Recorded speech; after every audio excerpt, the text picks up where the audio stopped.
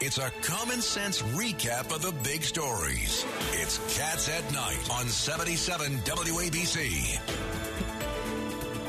Welcome back to the John Catsimatidis Cats at Night show. We have some breaking news, WABC. There could be an insulin shortage. On the line with us right now, Dr. Mark Siegel. What the heck is going on? First it was baby formula. Now what, diabetics have to worry about getting their life-saving medicine?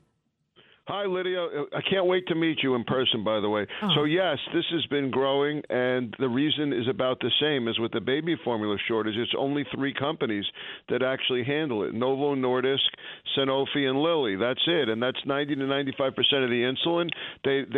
Scott Gottlieb, when he was the FDA commissioner, fought for biosimilars, alternatives, generics, but still it's not really happening, and we're ending up with exorbitant prices for insulin. Not everyone can afford a lot of out-of-pocket costs. People are rationing, and it's becoming a huge problem, bigger and bigger problem, supply line problem.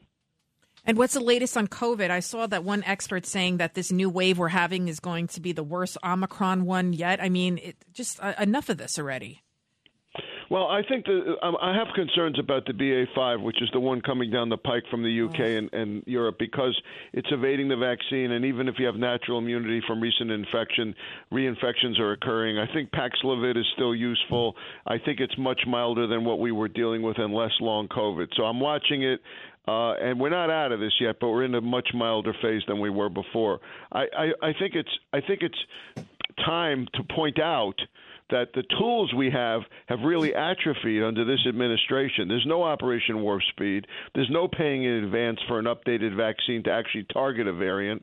There's none of that. And also waiving regulations so we can get a new vaccine. You know why we get a flu vaccine every year? Because we don't have to test it in humans all the time. We actually use ferrets for that. But with this situation and this administration, it's all red tape.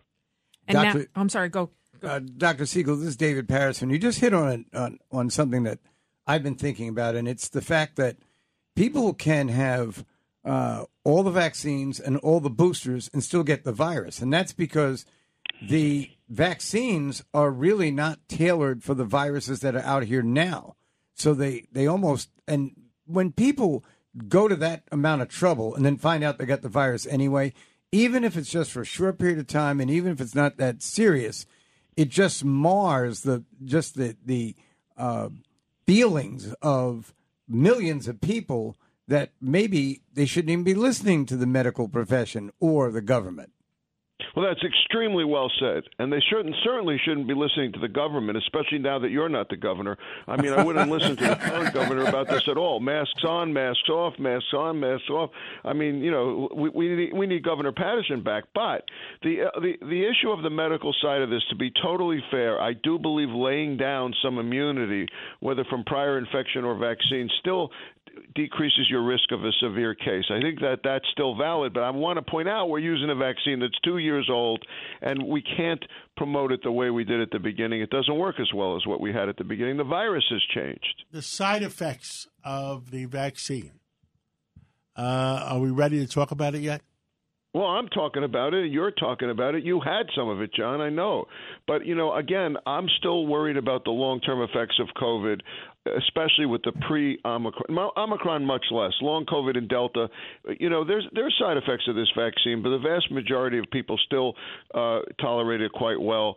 I don't think anybody should do a cover-up with that. Your point that they're waiting, you know, decades before they're releasing all the data, that's very troublesome. You're absolutely right. And there are people that are being abnormally affected, blood clots, hardening of the hearts, et cetera, et cetera. Yeah, a lot of female issues. This vaccine. Yeah. I'll tell you whose heart is not hardened. John Catsimatidis, not at all. Dr. Mark Siegel, we love you. We hope to see you at breakfast again Saturday. Phenomenal. Those breakfasts are great. Thank you. And thank you, Ed Cox, a 10-year chairman of the New York State Republican Party, Judge Weinberg,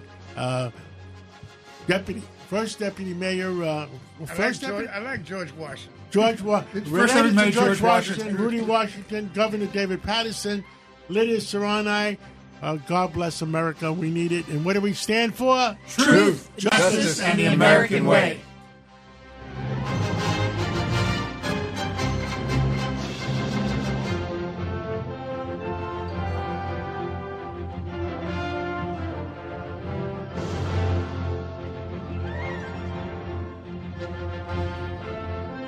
This is Greg Kelly for Priority Gold. What does it mean to be America's precious metals dealer? It means that you're in touch with the hearts and minds of those who love this country, value our freedom, and want to protect the future. Priority Gold is that precious metals dealer. They've helped thousands of Americans back their retirement with solid gold and silver. Call Priority Gold at 888-506-6439. Receive free shipping, free storage, a free investment guide, and one of the best purchase experiences in the industry. Call now or go to PriorityGold.com.